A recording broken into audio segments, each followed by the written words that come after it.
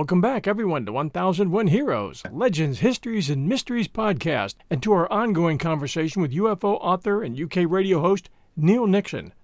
Neil, it's great to have you with us today. It's good to be back, John. I'm getting used to it. I'm really enjoying this. Our topic today, to discuss what we believe to be the top 10 UFO, UAP-related incidents in the U.S., UK, and elsewhere.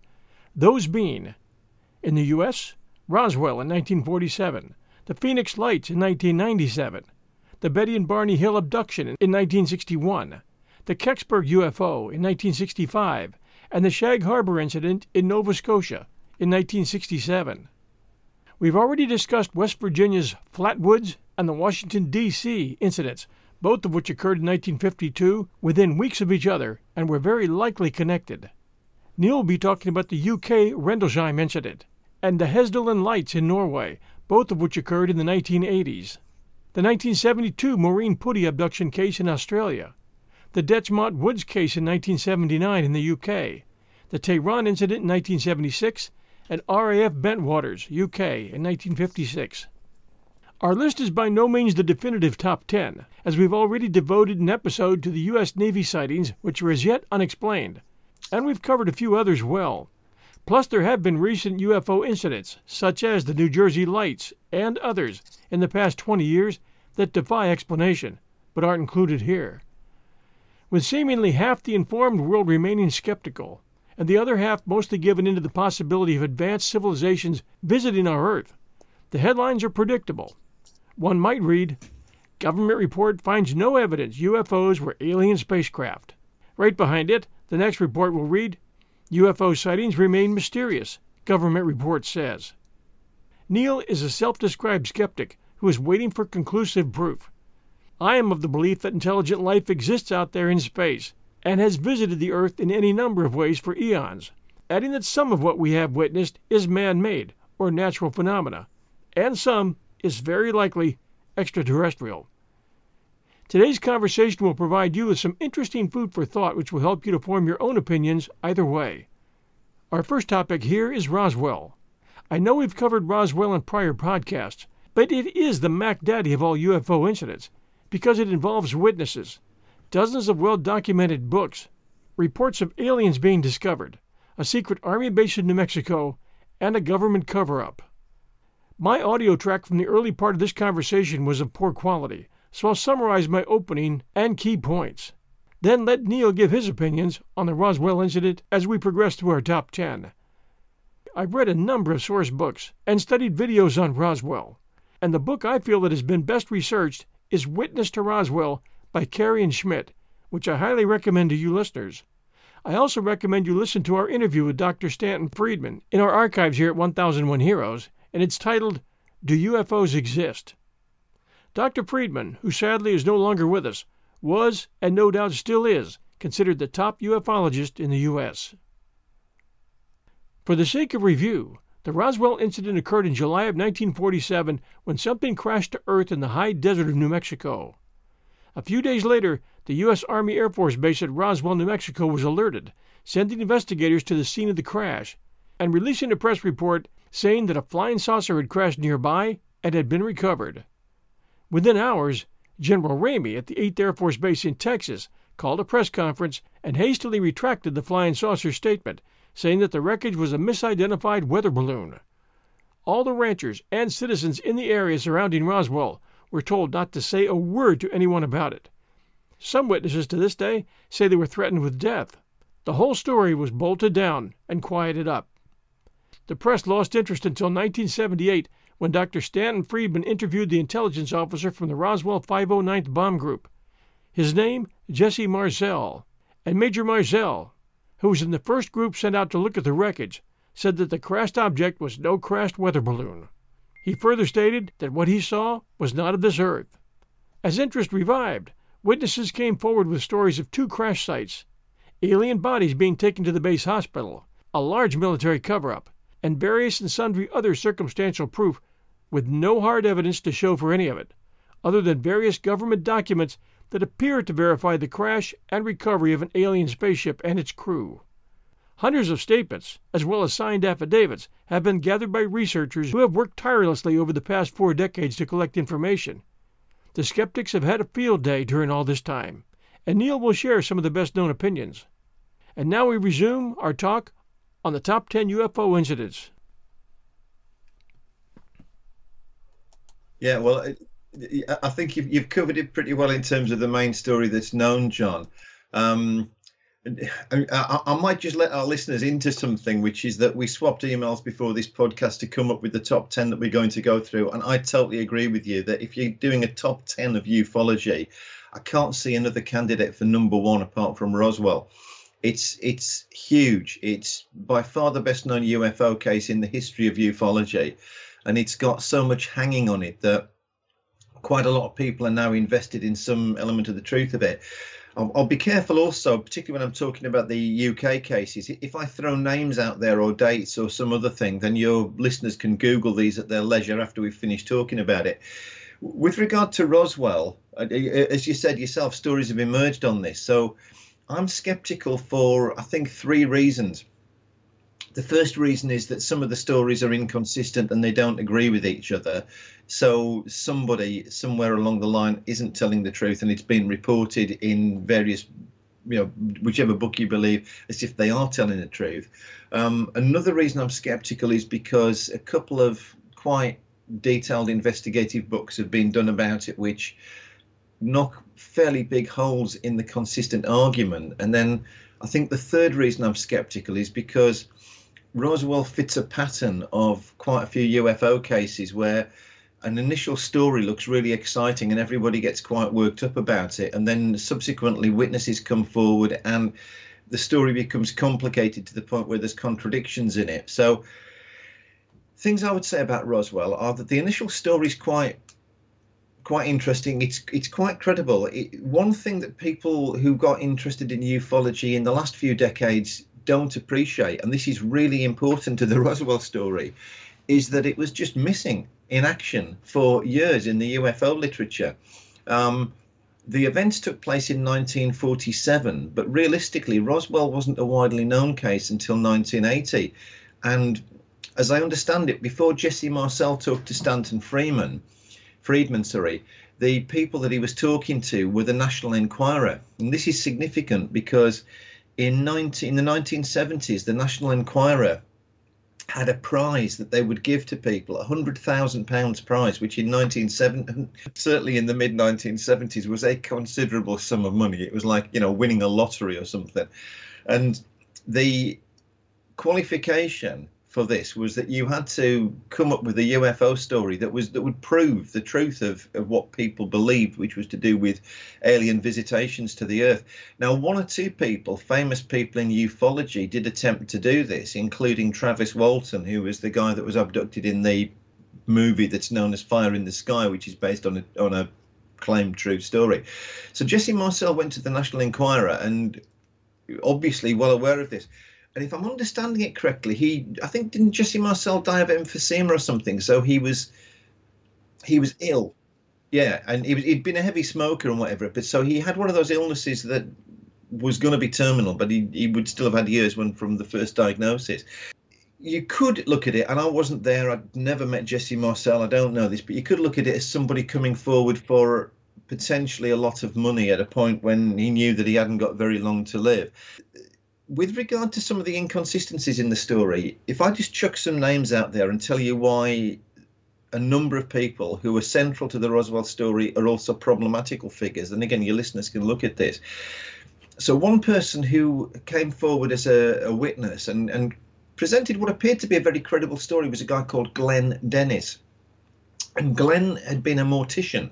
He'd worked at a funeral home in the area, and his claim was in the early 1990s he came forward with his claim. His claim was that he'd been asked to take child-sized coffins to the Roswell base. Yeah, he'd been dating a nurse, he said, at the Roswell base. He named the nurse as Naomi Self, and the story he told was that he'd gone in the ambulance, but basically the vehicle from the funeral home, with the coffins, and he delivered the coffins, and because he was dating this nurse, he went to the medical facility on the Roswell base just to say hello to her, right? And when he parked up, she came out and found him and got very, very upset that he was there, and basically told him to get away because he shouldn't be there, and he could put his life in danger.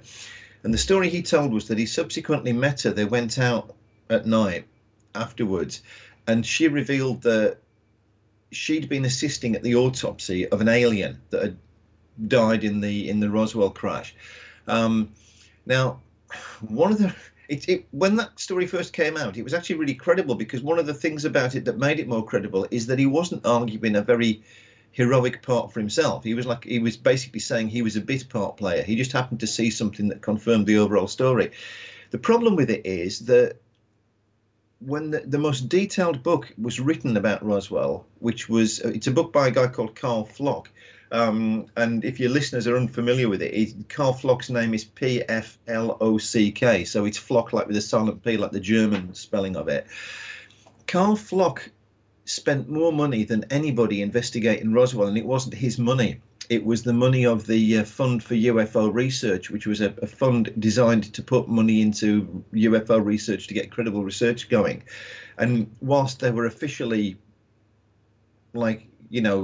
objective, in reality, they went looking for cases that would prove the more extraterrestrial friendly stories. And Carl Flock's book was the one that demolished Glenn Dennis's story, because two things emerged very quickly. First of all, they managed to get the records of all the nurses that had served on the base, and Naomi herself was nowhere to be seen, although Glenn Dennis claimed she died in a plane crash. But they actually managed to find one of the surviving nurses who didn't remember her, and there was no record of her. Secondly, one thing that hits the credibility of Glenn Dennis's story is that he had a financial interest in one of the Roswell UFO museums. And there are one or two witnesses like him. There's a guy called Frank Kaufman, who apparently was in the front line of the recovery of the spacecraft. And Frank Kaufman, as a military person, his story is fantastic about the things that he actually did. But on the other hand, in the course of Carl Flock's book, Frank Kaufman goes through 3 affidavits which contradict each other. Yeah. And if you look at I'll finish ranting in a minute, but things that are problematical for Roswell, which have come from these detailed investigations. First of all, Carl Flock's book makes this visually quite clear. On the inside covers of the book, there is a map of the area which includes all the different claimed landing sites. Not only that, but some of the eyewitnesses. It's interesting. The eyewitnesses are often very clear on the amazing things they saw. They do contradict each other. So some of them, for example, didn't see aliens. Some of them did. Some of those who saw aliens didn't see live ones. Some of them did. And this has been explained by the fact that there was a collision. There was thunder hit a UFO. It lost part of itself over the Brazil Ranch, and then crashed somewhere else. But just one thing, a common sense thing that's always troubled me about it is that one thing the witnesses tend not to report is each other. I mean, if you just are unfortunate enough to be driving along a highway, as you'd call it in America, and you come across a car accident, an auto wreck, people are disorientated, and one of the first things they do is that they find each other and almost like get some support from each other. Now, it's interesting, all the Roswell witnesses never describe that. And one of the Roswell witnesses, rants almost over on this, is a guy called Jim Ragsdale, who's quoted in some of the literature. His story is that he was basically out in the desert in the back of a pickup truck making love with his girlfriend when everything happened around him. So he just happened to be in the right place at the right time. So it's all these things that trouble me. And in the middle of all this investigation, the detailed investigation, there are a couple of quite skeptical books, Carl Flock's, and then there's another book called UFO Crash at Roswell, The Making of a Modern Myth, which do present an alternative timeline story. And we could get into Project Mogul and what it was later. But basically, the fourth flight of a Project Mogul balloon that was launched in early June 1947 appears to correspond with the debris that hit the ground in Roswell. It certainly corresponds with the eyewitness testimony of the person who often gets left out when people talk about Jesse Marcel, which is Sheridan Cavett. The recovery, there were 3 people on the ground. Mac Brazel, who was the rancher who'd found the debris, Jesse Marcel, who was the intelligence officer, and his colleague Sheridan Cavett, who outlived Jesse Marcel and was available to Carl Flock and the authors of UFO Crash at Roswell, The Making of a Modern Myth. And Sheridan Cavett's story never changed. I mean, people have accused him of covering it up and maintaining his allegiance to the military, but the bottom line was his position on this was always that he'd been involved in recovering man-made balloon debris. It was unusual debris. Project Mogul was a very unusual. That's my take on it. It falls apart the closer you look at it, and it has been looked at in huge detail. It's a massive, spectacular story. Ufology needs it. People need to believe in it, but it's very difficult to prove now, other than it was a weather balloon. I'm going to give you some counterpunches to that, and then we can move on to the next one. But the counterpunches are this. There are just as many or more books out there by serious researchers who collected a lot of interviews and spent years doing it, in one case 2 decades doing it. And they've got a lot of signed affidavits from people who did not profit from that, from their testimony one bit. And they've done a lot of research with just as many stories to the contrary, just as many stories as you have stories of people who are absolutely skeptic. There were a lot of strange things that really made this a story. A lot of things that made people wonder. Number one of the most consistent types of testimony was that people, soon after Mac Brazel went to the Sheriff Wilcox, and told him what the story was, there was almost immediately a huge effort on behalf of the local government, the Army, and the local law enforcement to make sure people kept their mouths shut about what they'd seen. It wasn't an effort just to squash the news that it might have been a saucer, but it was an effort to tell people to be quiet. And in some cases, some of the people that the government used to call on ranchers, family, people who might have been connected in any way, government, civilian, didn't matter. Some of the people that they used to shut them up were basically thugs who just scared the living hell out of ranchers and other people. I don't know why would they go to those lengths to cover up a crashed weather balloon. That's number one. Okay. Number two, that the crash occurred in a remote area that our Air Force was using probably for testing, because they were at that time, I believe, testing out crafts and technology that they'd recovered from World War II, from Nazi Germany. New engine designs, new means of flight. And I think there was a lot of experimentation going on. This whole Roswell thing could have been caused by a secret project that our government was running.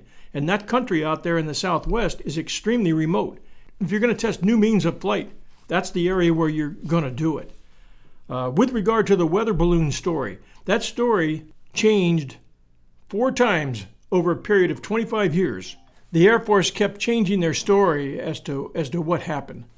They even at one point, I think the last one, when people said that there were alien bodies seen, the Air Force says, no, those weren't alien bodies. Those were crash test dummies that came down with that Mogul balloon project. I can't find anywhere where the Army used crash test dummies for the Mogul balloon project other than that last official Air Force answer to the people saying, hey, there were bodies found. So that remains very, very strange to me. Also, one other point I'd like to make.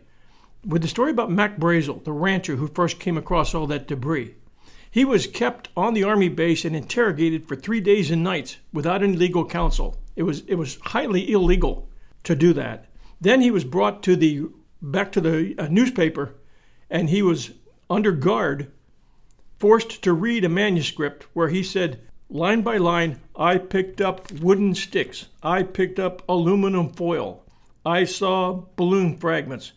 Now, these ranchers out there had all seen test balloon fragments out there. That was common, cleaning a test balloon that had fallen. Apparently, the Army Air Force had been doing that for a long time out in that area, sending those things up. So it was common for ranchers to find it on the property. What they didn't find was that stuff being strewn over a quarter mile of ranch land, along with metal pieces that could be very dangerous to their livestock out there. Which made this a lot different. There were also witness testimonies of people who, in broad daylight, saw an armed, guarded Army convoy coming down the main street of Roswell with a long flatbed truck, okay, with a huge tarp covering something dome-shaped on the back of that truck in broad daylight at 3 p.m. in the afternoon. People standing on the street corner, people working in shops, people working on top of buildings, paper boys. They've gone back and gotten a lot of those testimonies, and they all match. So the military was bringing something back other than little pieces of aluminum foil and sticks and balloon pieces, which you could basically load in the back of a pickup. So those 4 things, to me, and there's a lot more, but those 4 things stand out to me as how do you answer those? So yeah, your listeners would be well aware that I'm more skeptical than yourself, John. And my candidate for the most famous ufologist, with all due respect to Stanton Friedman that you mentioned earlier, is probably J. Allen Hynek. And one simple but very profound thing he said, which your listeners could learn from if they're unfamiliar with the whole UFO business, is that by and large, ufologists don't investigate UFOs. We investigate reports of it. So you and I are trading report stories. We'll have an interesting little side project later when we talk about Project Hastelon, because that's one of the few places where ufologists actually do investigate UFOs. They see them regularly. And so with regard to your Roswell story, the most credible skeptical argument I've had about these things is as follows, really. First of all, there's no question that something was covered up. I totally agree with you. And Jesse Marcel, in the famous photograph with the balloon debris, is not holding the stuff they recovered. He's holding a normal weather balloon. So the contradictions in the story about what was recovered, i.e. the Air Force not being able to decide whether it was a weather balloon or whether they were crash test dummies, they're all based on truth. There were dummies recovered in crashes and other bits and pieces in that area. It's just that story got conflated. That happened much later. It certainly didn't happen in 1947. It happened in the 1950s. When the Clinton administration looked into it, your General Accounting Office in the United States published a report, and that was the one that really brought to the fore, made it the official line that it was Project Mogul. And Project Mogul had to be covered up. It's one of the reasons that it's a difficult thing to talk about on the Roswell case now, is because a lot of people have a misunderstanding of it because it never really came to anything. But Project Mogul was one of a number of initiatives that was going on in the late 1940s when the Americans were trying to discover what the Soviets knew about atomic weapons and building them and where they were testing them. And because the Americans and the Soviets had both got the same benefit from the Second World War, that both of them had captured key personnel from the Germans. So you probably won that battle because you got the ace. You got Werner von Braun, who was without whom the Saturn V rocket and the Apollo moonshots would have been a lot less successful or would have taken a lot longer. He was, of all the people worth capturing, he was probably number one by, there was daylight between him and the others. But with regard to spying on the Soviets, the Americans tried a number of things. Obviously, they knew that there were Soviet nuclear tests going on, so they had to find out either by flying aircraft over the Soviet Union or some other means, using just standard spying. And one ingenious thing they tried was to use balloons. So Project Mogul, if you look at the story of it, actually was quite successful because the distance it covered from the first to the last experiment was really impressive. And it's all written up it's actually in UFO Crash at Roswell, The Making of a Modern Myth, because one of the 3 authors of that is a guy called Charles E. Moore, who was a significant scientist in 1997 when he wrote the book. But actually, as a graduate student, he'd worked on Project Mogul. And having read that book, it tells you more about neoprene balloons than a normal person would ever need to know. But Project Mogul, the idea of Project Mogul was quite simple. It was to use multiple balloons in some effective way to get so high in the atmosphere and then strap monitoring equipment underneath them so that you could overfly Russia, recover the balloons, and in overflying Russia, you could gather evidence, including the evidence of the amount of radiation in the air, and make useful guesses about exactly how far they'd got in their experiments. And Project Mogul was tried unsuccessfully on the eastern seaboard at the north. the flights from Flight 3 onwards, I think it was, were near Roswell, were near the Army Air Force Base. Now, there would be no need to know. You're absolutely right. It's a really good place to experiment with things. There would be absolutely no need for the military personnel attached to the 509th Bomb Group to know. It's not. Most security in military and intelligence is not top down. So it's not the case that the guy at the top knows everything. It's compartmentalized, isn't it? So Jesse Marcel would have no need to know that there was a secret balloon project going on nearby. But the place that it was happening, which is out in the New Mexico desert, was perfect both for testing for testing secret hardware, including stuff that had been captured from the Germans. It was the perfect place to base the only nuclear operating squadron in an air force on Earth at the time, the 509th Bomb Group. And it was also, weather-wise, a perfect place to try the balloons out, because what had been a problem on the eastern seaboard was the stronger winds. Project Mogul never actually went into service because you developed the U-2 spy plane and then the SR-71 Blackbird. So the balloons were always going to be, technically speaking, a more chancy solution to the whole problem. But as Charles Ian Moore makes clear in the book about the UFO crash at Roswell, by the time Project Mogul finished, they'd gone from 2 balloons that crashed very quickly up in the northeast of the United States to some very successful flights in the New Mexico desert. And the last Project Mogul balloons that were recovered had got thousands of miles. One of them was recovered in Norway and the other one was recovered in North Africa. And off the top of my head, I can't remember where it was. I think it might have been Tunisia. But they flew from the United States. So the idea of getting these balloons that far, and with regard to the truck that ran through Roswell, again, I don't know. I'll give you my best guess. They used a flying saucer story as the first press release cover for what had actually been recovered on the ground at the Brazil Ranch. Yeah. So it would be consistent to mock something up on a truck and make a fuss of driving it through Roswell, because that underlines the story, doesn't it? In other words, at that point, if what you're actually trying to cover up is a top secret balloon project, and the last thing on earth you want is any Russian spy within,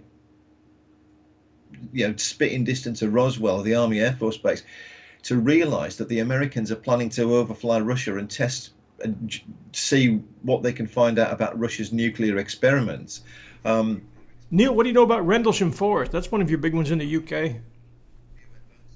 It is, yeah. So it's the best known British UFO case. If people in America are familiar with any British UFO story, it would be Rendlesham Forest. And we're in danger of repeating the conversation we've just had, because it's often referred to in the British literature as Britain's Roswell. And that's probably a fair way of looking at it, because the Rendlesham Forest case has a lot of parallels with Roswell. It occurred very, very close to an air base. It involved American service personnel. They're the prime witnesses to some of this. And there is absolutely no doubt that something was covered up. So it's all of those things. Very, very simply, well, it's not a simple story, but I'll try and make it simple. There were 2 nights in the middle of the Christmas holidays in the middle of a forest in Suffolk, which is quite a rural part of England, near an American airbase, where strange things occurred just off the airbase in the forest. One of them was the night of Christmas Day into Boxing Day, as we call it, which is the 26th of December. And then a couple of nights later, the same thing happened again. And the official line on the story is that strange lights were seen in the forest, and the American service personnel that saw them reported them, and a small detachment of American service personnel, because there's an airbase, so this is Air Force personnel, and we leased the airbase, so it's British land, but technically the base is leased to the Americans. So for legal purposes, there are things that can go on the base that aren't necessarily going to concern the British police, for example, carrying firearms and stuff like that. So the American service personnel on the first night were dispatched to deal with it at the same time as there was a huge Christmas party going on the base, so that there was a skeleton staff were actually monitoring the base. And at this point the stories vary, but things that we know for sure, there were reports from local British people in the area about strange lights in the forest. In fact, one guy in particular, a bloke called Vic Boast, whose house is closest to where this event took place, was interviewed as a witness. He's long dead now. American service personnel were definitely dispatched into the forest on 2 successive nights, and subsequent to that, in 1983, a memo written by Lieutenant Colonel Charles Holt, who was the deputy base commander, but who was the most senior military officer sent by the American Air Force into the forest, discussed the fact that strange lights were seen in the forest, and he discussed something of what the Air Force personnel had done.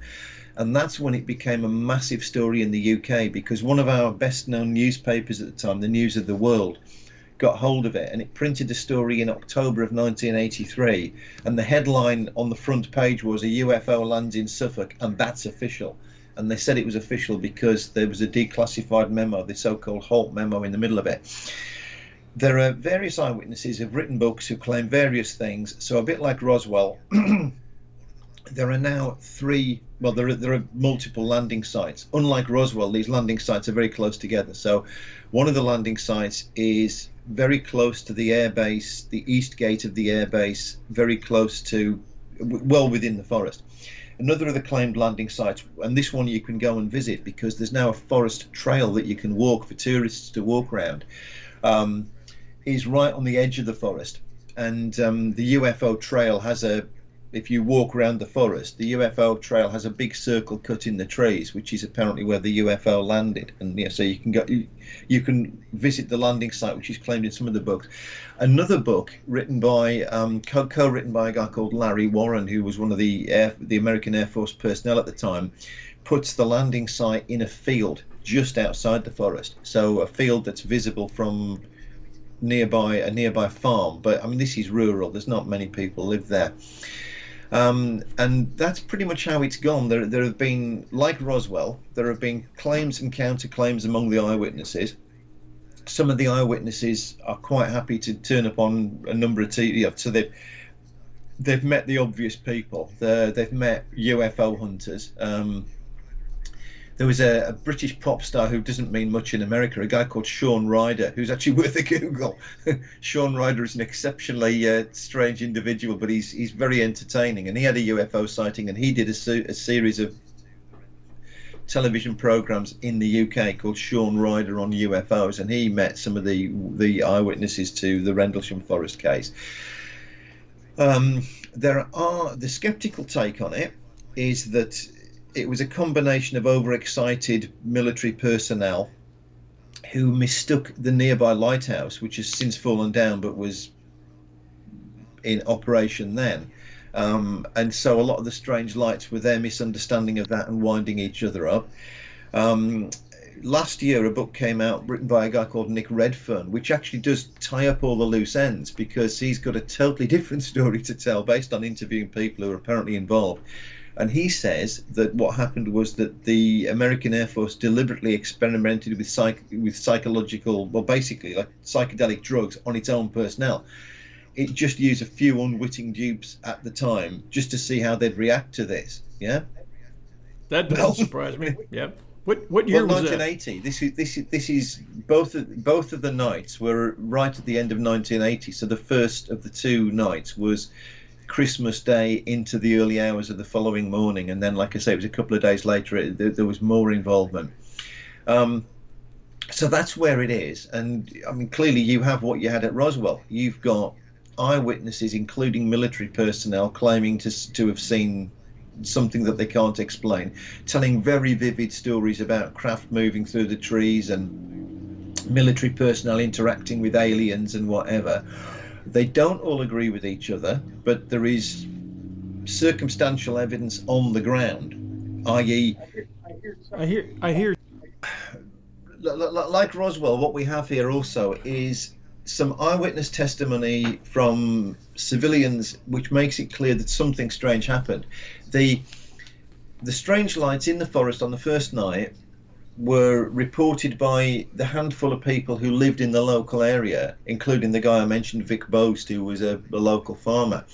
And that meant that the British police, i.e. the civilian police, were called out to investigate the lights in the forest. So there's no doubt that something happened. I've had an opinion about this for years, and I'm a real hypocrite on this, because normally I would go with the evidence that you can prove, and I can't prove what I'm going to tell you. But my take on it has been, I'm not sure that any of the stories that have come out are literally true, but if you boil it down, the things you can't avoid are the civilians reporting the strange lights on the first night. That definitely happened, i.e. people who lived in the area didn't expect to see lights in the forest and they reported them, and the police would investigate, because the most likely thing going on would have been poachers, right? And I think it's a bit like Roswell or the Washington overflights. I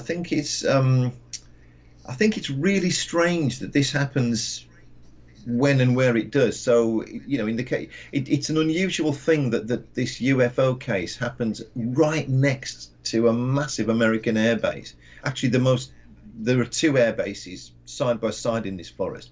So it's a huge concentration of American military personnel, and I think it's a bit more than a coincidence that this is the middle of the night in the middle of the Christmas holidays, the very time when even the American Air Force's personnel would be stood down to the bare minimum of keeping the base safe.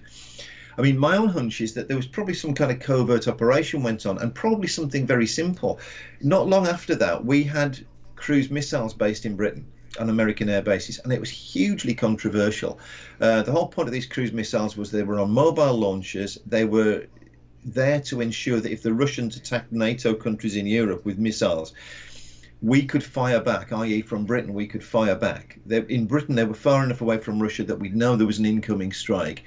They were on mobile launchers, which could go to any one of a number of destinations, and these would be randomly chosen on any given day. So if the Russians were stupid enough to attack Britain with nuclear missiles, the point of these cruise missiles was to get them out on the launchers, to take them to places the Russians couldn't possibly know where they would be. So there would be a guaranteed retaliatory strike and mutually assured destruction. You know, so that was the military sense of them. But they were hugely controversial to the point where the only two bases where they were actually based was Upper Hayford and Greenham Common in Britain. And both of those bases had what they called a peace camp outside. There were women, entirely women, who stayed outside the bases, and their job, they wanted these missiles sent back to America. They didn't want them on British soil. Now, I just wonder if they'd got a mobile launcher, one of the early generation mobile launchers, on the base in Suffolk in the middle of the Christmas holidays, in the middle of the night in 1980, and whether they did something quite simple, like just drove it into the forest, just to, I mean, literally just to do a practice run on driving one of these things out of the base, not even with a missile on it. And if it got bogged down in the forest, actually you can explain all the rest of it. You know, you'd have to send people out to retrieve it. It would have to be top secret. You'd need lights in the forest to see what you were doing, and I mean, I think that's a possibility as well. Okay, that's probably chapter and verse on Rendlesham Forest, John. So your final take on Rendlesham Forest? Do you believe it was a covert operation set up by the Americans? I think that's a more plausible story than trying to reconcile the three contradictory landing sites and the differences in the eyewitness testimony from the American Air Force personnel. The official skeptical line, i.e. the most skeptical British investigators, actually think that you can explain it with the lighthouse. There's a guy called Ian Ridpath who wrote about this, and he's got some interesting points to make, because there's a tape recording of Charles Holt, the lieutenant colonel who was on the base, doing a live commentary on the second night's investigation in the forest, and he talks about light being visible and not visible, and actually that coincides entirely with the beam of the lighthouse. And it's not so ridiculous. There was a forester called Vince Thurkettle who's an eyewitness of this, and he worked in Rendlesham Forest, and he was interviewed by British UFO investigators, and he told an interesting story that he knew this forest inside out. He lived in the area. He went running in the forest when he wasn't working in the forest, so he knew all the paths. And one evening he ran down a path, and a huge great bright light shone in his face, and he threw himself to the ground because he thought he'd stumbled into a bunch of people poaching, i.e., you know, taking animals out of the forest where they shouldn't be, and poachers tend to use big lights sometimes. And he realized it was the lighthouse, and yet he was in that forest in his working life all the time, dozens of hours a week. He knew that lighthouse, he'd seen it shining, and he just even he was briefly thrown by it. So that's a possibility too. But like with Roswell, John, you can look at these reports, you can try to make sense of it. Genuinely don't. We're going to take a break, everyone, for our sponsors, and we'll be back right after the break.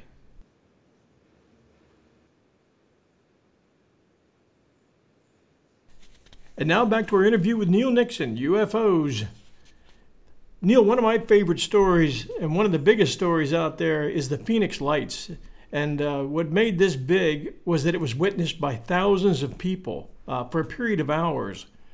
The basics on it are this. This occurred in 1997 in March. And lights began to be reported by thousands of people between 7:30 p.m. all the way through 10:30 p.m. in a space of about 300 miles. And that extended from the Nevada line through Phoenix to the edge of Tucson. And there were two different types of sightings that people were calling in about. They were calling the newspaper, they were calling the police, they were calling everybody they could call. And of course the government said, no, we don't have anything in the air, until a certain point about midway through when the second type of sighting occurred. And apparently the Air Force had sent up warthogs to do some tests with basically flares that hung from parachutes. This is really strange because the first sightings, and I've listened to the videos and really dived into this story. I've listened to a video of a family who watched this huge craft, which they said was blocks wide from wingtip to wingtip, and it looked like a carpenter's square. And all the people who reported it and all the oral testimony and even some of the sketches that were drawn pretty much were the same, like a carpenter's square with a larger light at the point, and it was moving in the direction of the point on the square, and then a light midway down each one of the arms, one light in the middle, and then one light at the end. So a total of 5 lights of different intensity, glowing orange or white, just depending on the light, and the color kind of changing. And flying low and slow, and making, to most of the testimonies, making no noise. And I remember one video I heard, testimony of a family. They were standing out in their driveway. They were returning home. They stood in the driveway, and this thing's flying over them so low you could have hit them with a BB gun, and extremely slow. And it was like no craft that existed at that time or now that we have. It was absolutely huge. It was flying without any noise, and it was just insolently gliding over populated areas. It came in between a gap on the mountain on Phoenix. There were thousands of people who saw it from buildings, from their cars, outside, from their homes, who happened to be out and made the news. Even Governor Fife Symington saw it. And then a couple hours later, the Air Force sends up a warthog, and they start dropping flares that you could say are fairly similar to what they saw on the lights on the bottom of this craft. I mean, it really looked like a play by the Air Force to say, well, you know what it was? It was simply we were doing some tests with our warthogs, we were dropping some flares, and that's what everybody saw, so let's just forget about it.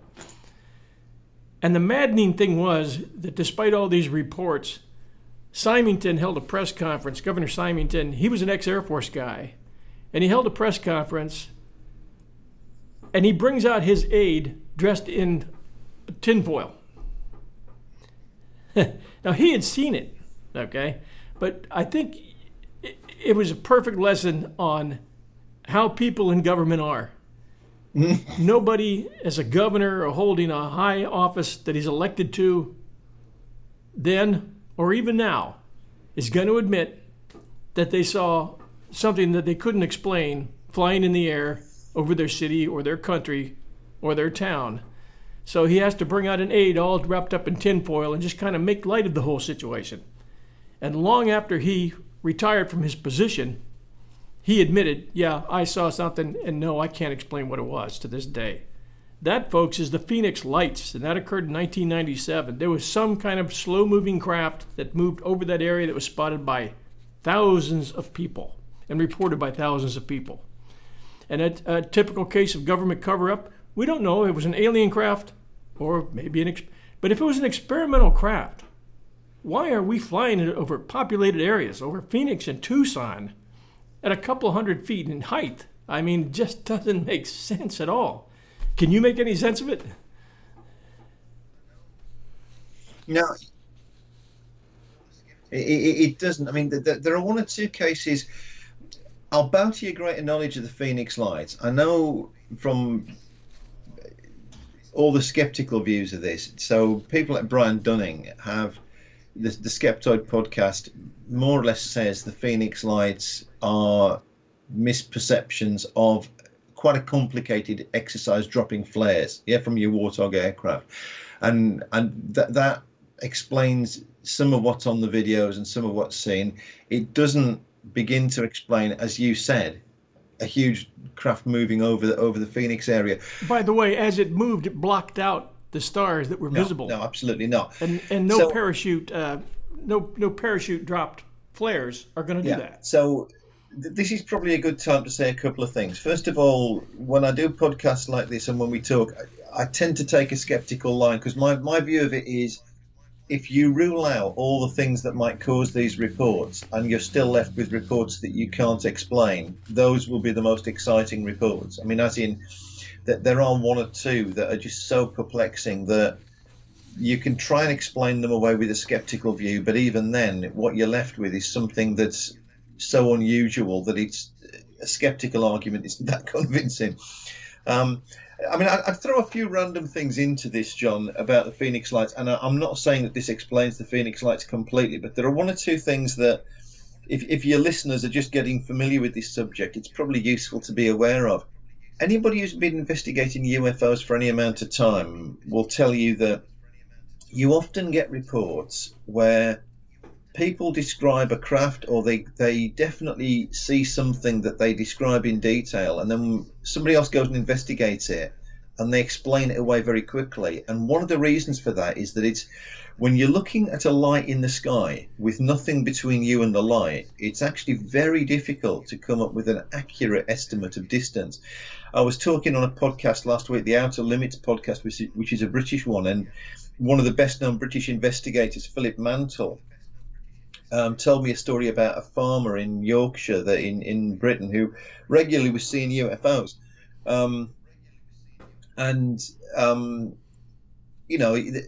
He was coming up with very detailed reports of what he was seeing.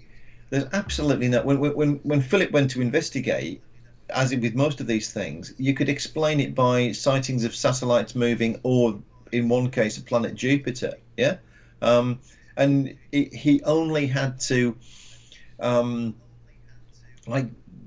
work out where Jupiter was in the sky and what time it rose and set to make sense of that. Now, a few curveballs in the Phoenix Lights.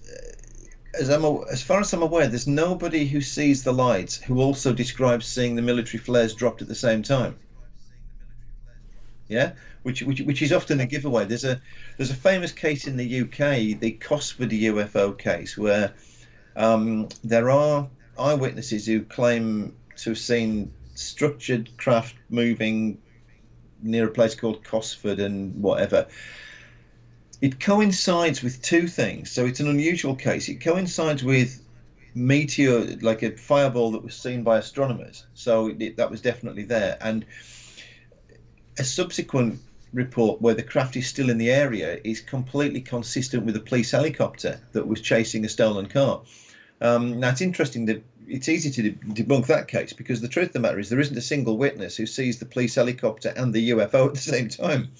So a reasonable guess would be that the light that's reported later on after the fireball is the police helicopter, and just to do with the wind and the distance, you can't hear the helicopter, but you can see, and they have very bright lights, so they're unusual if you see them at a distance, and if you're not expecting to see one and you can't hear the helicopter engine, your mind will do the rest. I don't know. I would, with a lot of these, I would love to be wrong.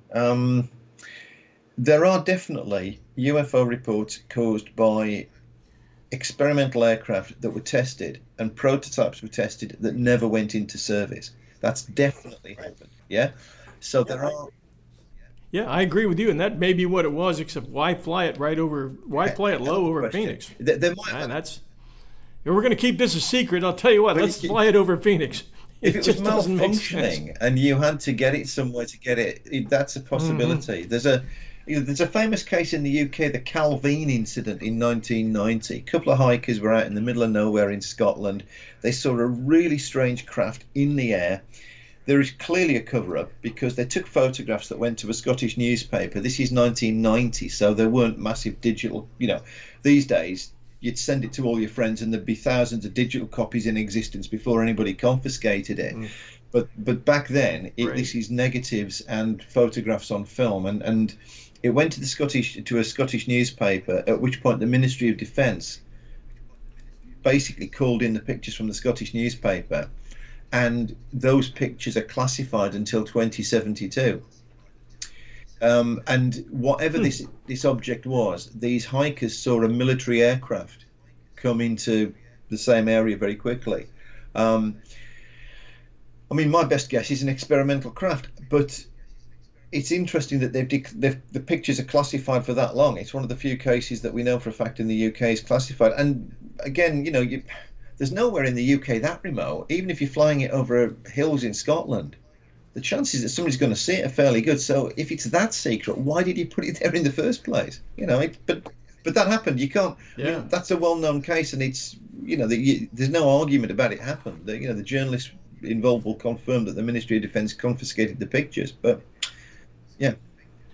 I see in your notes the Maureen Putty case, 1973. I've never heard of that one. I'm interested in hearing what you've got. Okay, right. Well, so when I was picking a top 10, I've got to be honest, if I'm thinking about top 10 UFO cases, I'm thinking about trying to come up with a top 10 where there are things in there that are different to a lot of cases that people would talk about that teach you a bit about ufology. We missed the Hessdalen Lights. Let me do these two together, because in both cases, the reason I would pick them is that they're very, very uncanny.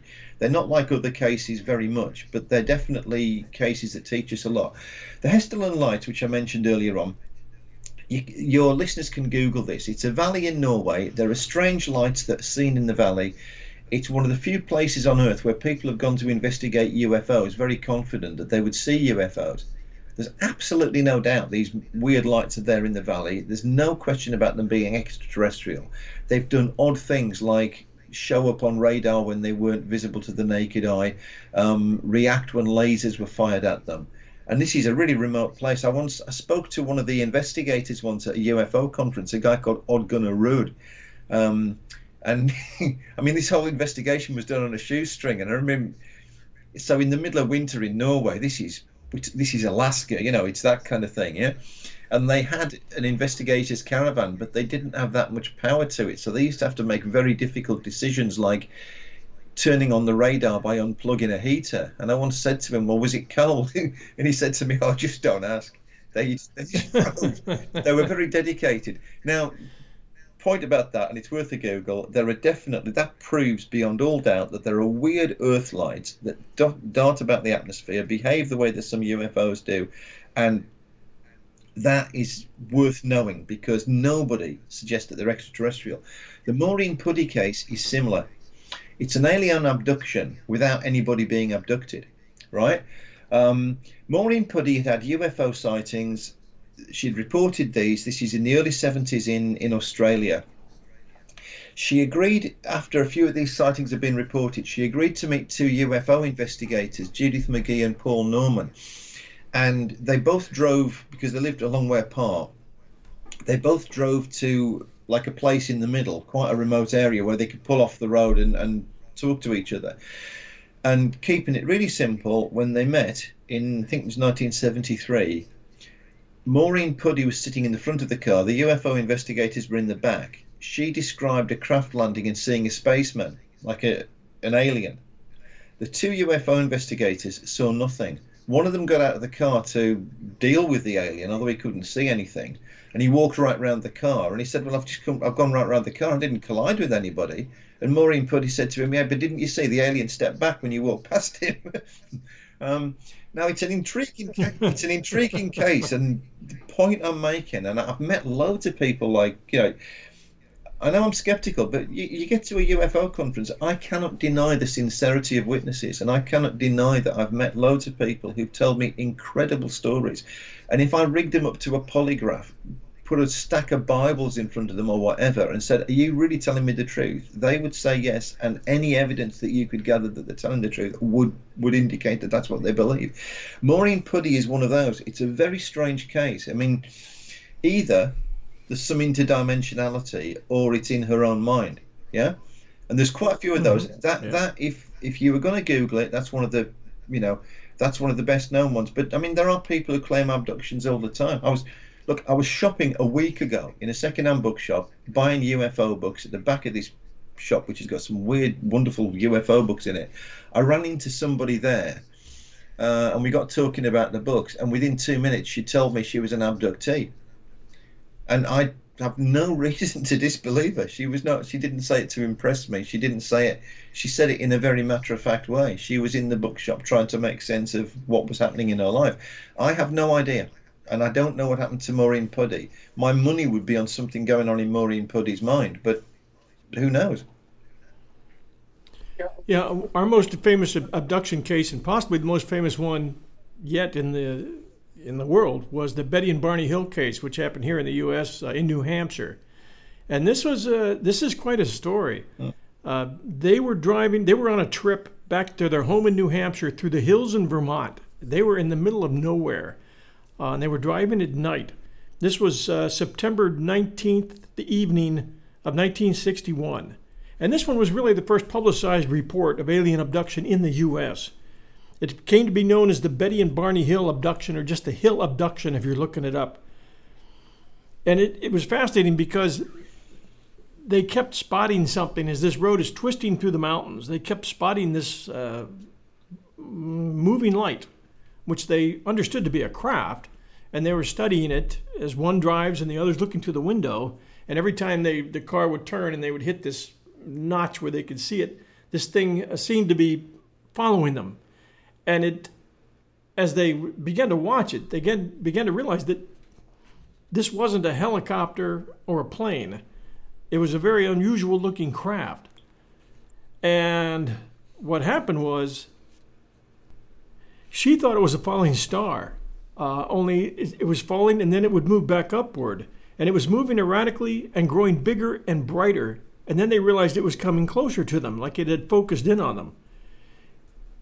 They're a mixed couple. Not that that means anything, except for one thing, except for skeptics say, this is a couple who were middle class, nicely dressed, an older couple in their 30s and 40s. They had a little pet dog with them. They're a very conservative couple. Both worked. They were looking forward to getting back to New Hampshire, to their jobs. And they were a mixed race couple, she being white, he being black. And these were conservative people, not the kind of people who would want press. Because back at that time, especially, the press, there were certain elements of the press that wouldn't be kind to two people of mixed race, married, coming up with a story like that. So it was an unusual situation and a much more believable situation because of that to a lot of the people who follow this. She finally urged her husband to stop the car for a closer look and to walk their dog. She had binoculars in the car. She grabbed the binoculars. She observed an odd-shaped craft flashing multicolored lights, and she saw it traveling across the face of the moon. So she saw it very clearly that it wasn't a helicopter, it wasn't a plane, it didn't have wings, okay? And that kind of scared them. Then he grabbed the binoculars and saw the same thing. They got a little scared because this thing was kind of closing in on them. So he kind of ran to the car, and so did she. They both got in the car with the dog, and they continued driving. The road was isolated. There weren't any other vehicles. This was late at night. They were going through a tourist area that we know now as Franconia Notch, and the object came closer to them. She said it was about 1.5 times the length of a granite cliff profile, which they went back to and looked at and took photographs of. So it would have been about 40 feet long, and it seemed to be rotating. And they gave accurate descriptions of this thing. Then it started to descend toward their vehicle, and they felt like a magnetic pulse being hooked onto their trunk, and then their car went dead. And that's the last thing they remembered. The next thing they knew, they were driving in their car, early morning hours, back toward New Hampshire. And one thing was, when they got home, they realized that somewhere in there they'd lost 2 or 3 hours. And slowly it came out, little things that they would notice. When they got home and they started to get their lives together and their heads together, they couldn't recall the drive from the time they saw that craft landing near them, which it finally did, and the time they got, and from the time that they started driving again. Neither could recall any of the incidents, but she noticed that her dress was torn. He noticed that his shoes, which he always kept highly polished, were scuffed, as if he'd been dragged. Tried to keep this all inside. They didn't report it to anybody. They didn't want the press, and they weren't sure what happened to them. But they did at one point ask for hypnosis. Their stories came out of that they had been taken into the craft, that they had been medically tested and looked at, and that even on the wall she saw a chart, that they connected with them telepathically. Nobody said any words. It was all telepathic. There were a number of crewmen in this craft. They did not look like humans. She identified, not because she could read anything on the wall, but she identified the star patterns, because there were maps on the wall inside the room that she was in that showed the different star patterns. And she identified one as Zeta Reticuli. And that became famous, especially in the years after that, when other people said they'd been abducted. A couple of them came up with the same story of Zeta Reticuli. And that became a kind of a buzzword in the UFO story trade. But they gave details on the craft. They gave details on the people in it. They gave details on the test that they had gone through. They had no proof, however, when they got home. They had nothing other than even the marks on the car hood could have been anything. But they were 2 identical marks, maybe 2 feet apart, where they're round suction cup style of marks on the top of their car hood. But that could have been anything. They did call Pease Air Force Base and they reported the encounter, but she withheld some of the details to them and just reported the encounter that they had seen a craft, not that they'd been picked up or abducted. That came out under hypnosis.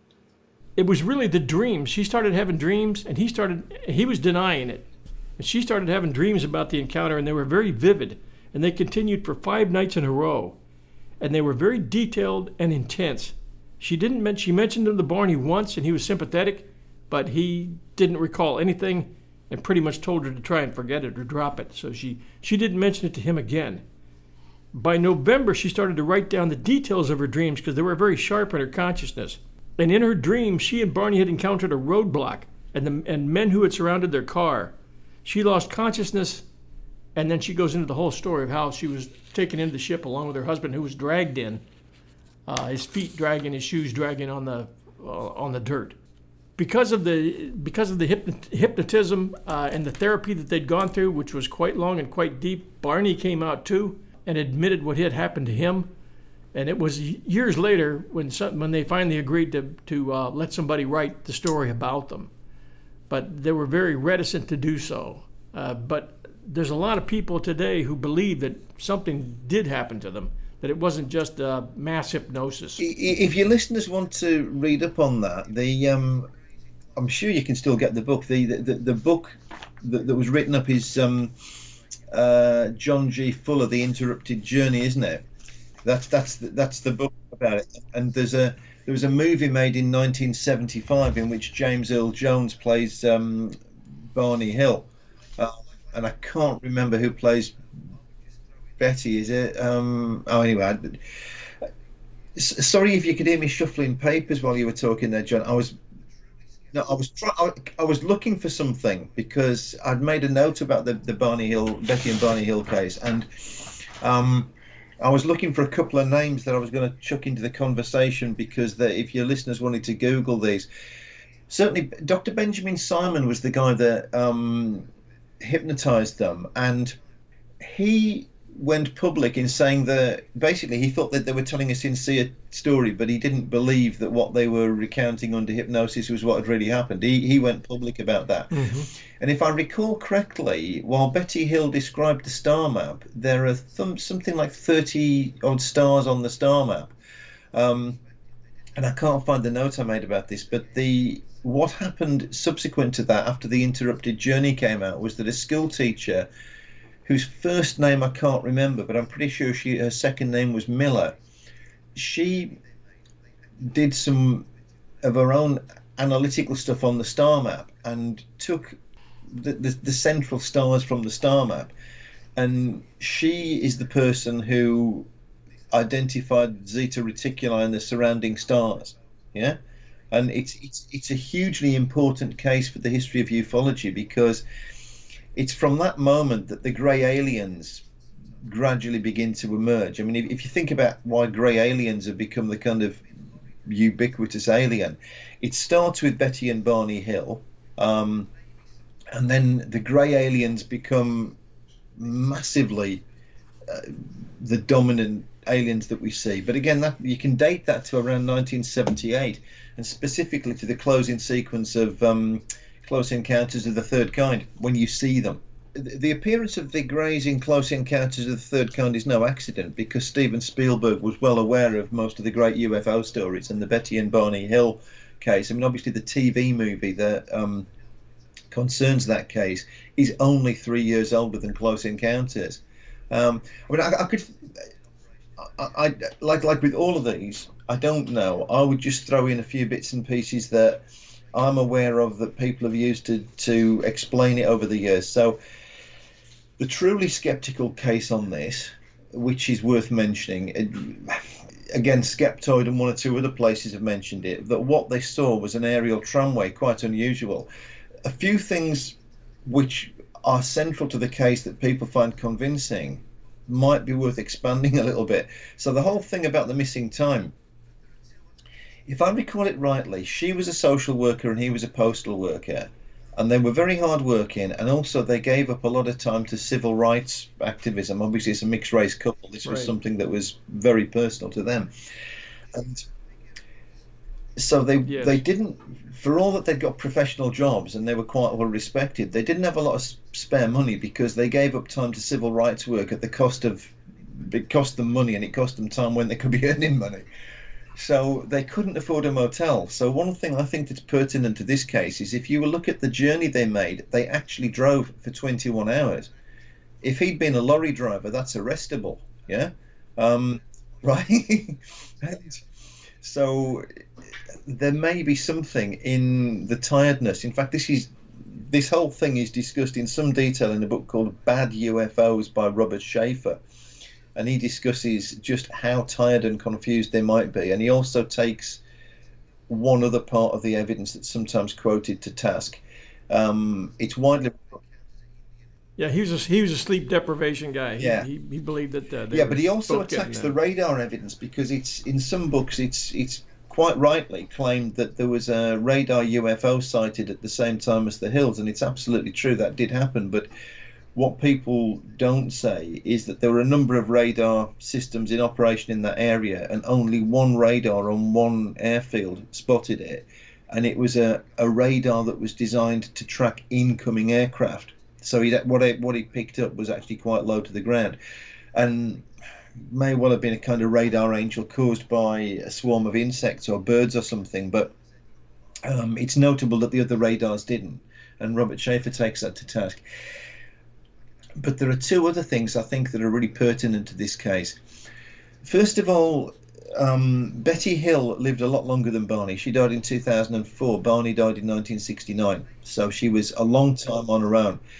And she was a figure of some controversy in the UFO movement, because she had a habit of seeing UFOs anywhere and everywhere, and she believed this for a long, long time, and was very imaginative. And in fact, there's an argument that prior to their hypnosis, an episode of The Outer Limits, the TV drama, there's a photograph of an actor from that in Bad UFOs, And the point is that there was an episode of The Outer Limits which included aliens, and the actor in this series, which was done on a fairly low budget, looks quite a lot like a Grey. It's blatantly, yeah, right. So Robert Schaefer certainly suggests that.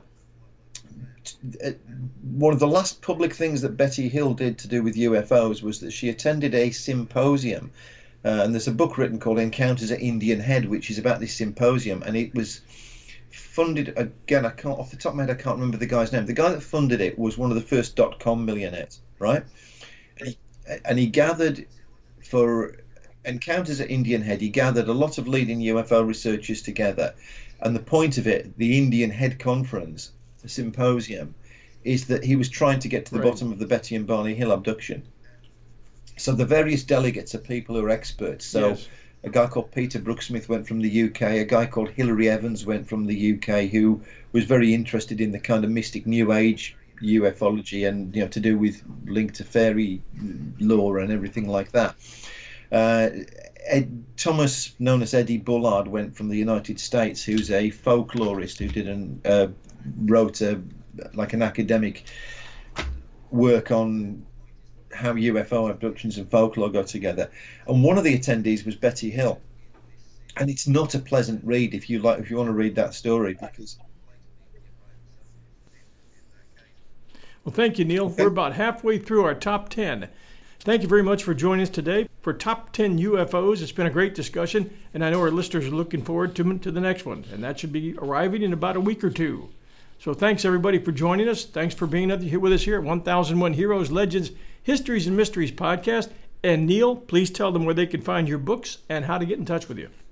If you look at Neil Nixon, the easiest way to contact me, if you're American, so easier than ringing me, would just be to go to my website. I've got neilnixon.com, and you can message me through the site. And obviously, when my emails open up, the ones that have come from the site identify themselves, and I tend to respond to them more readily than I respond to a few others. Thank you very much for being with us today.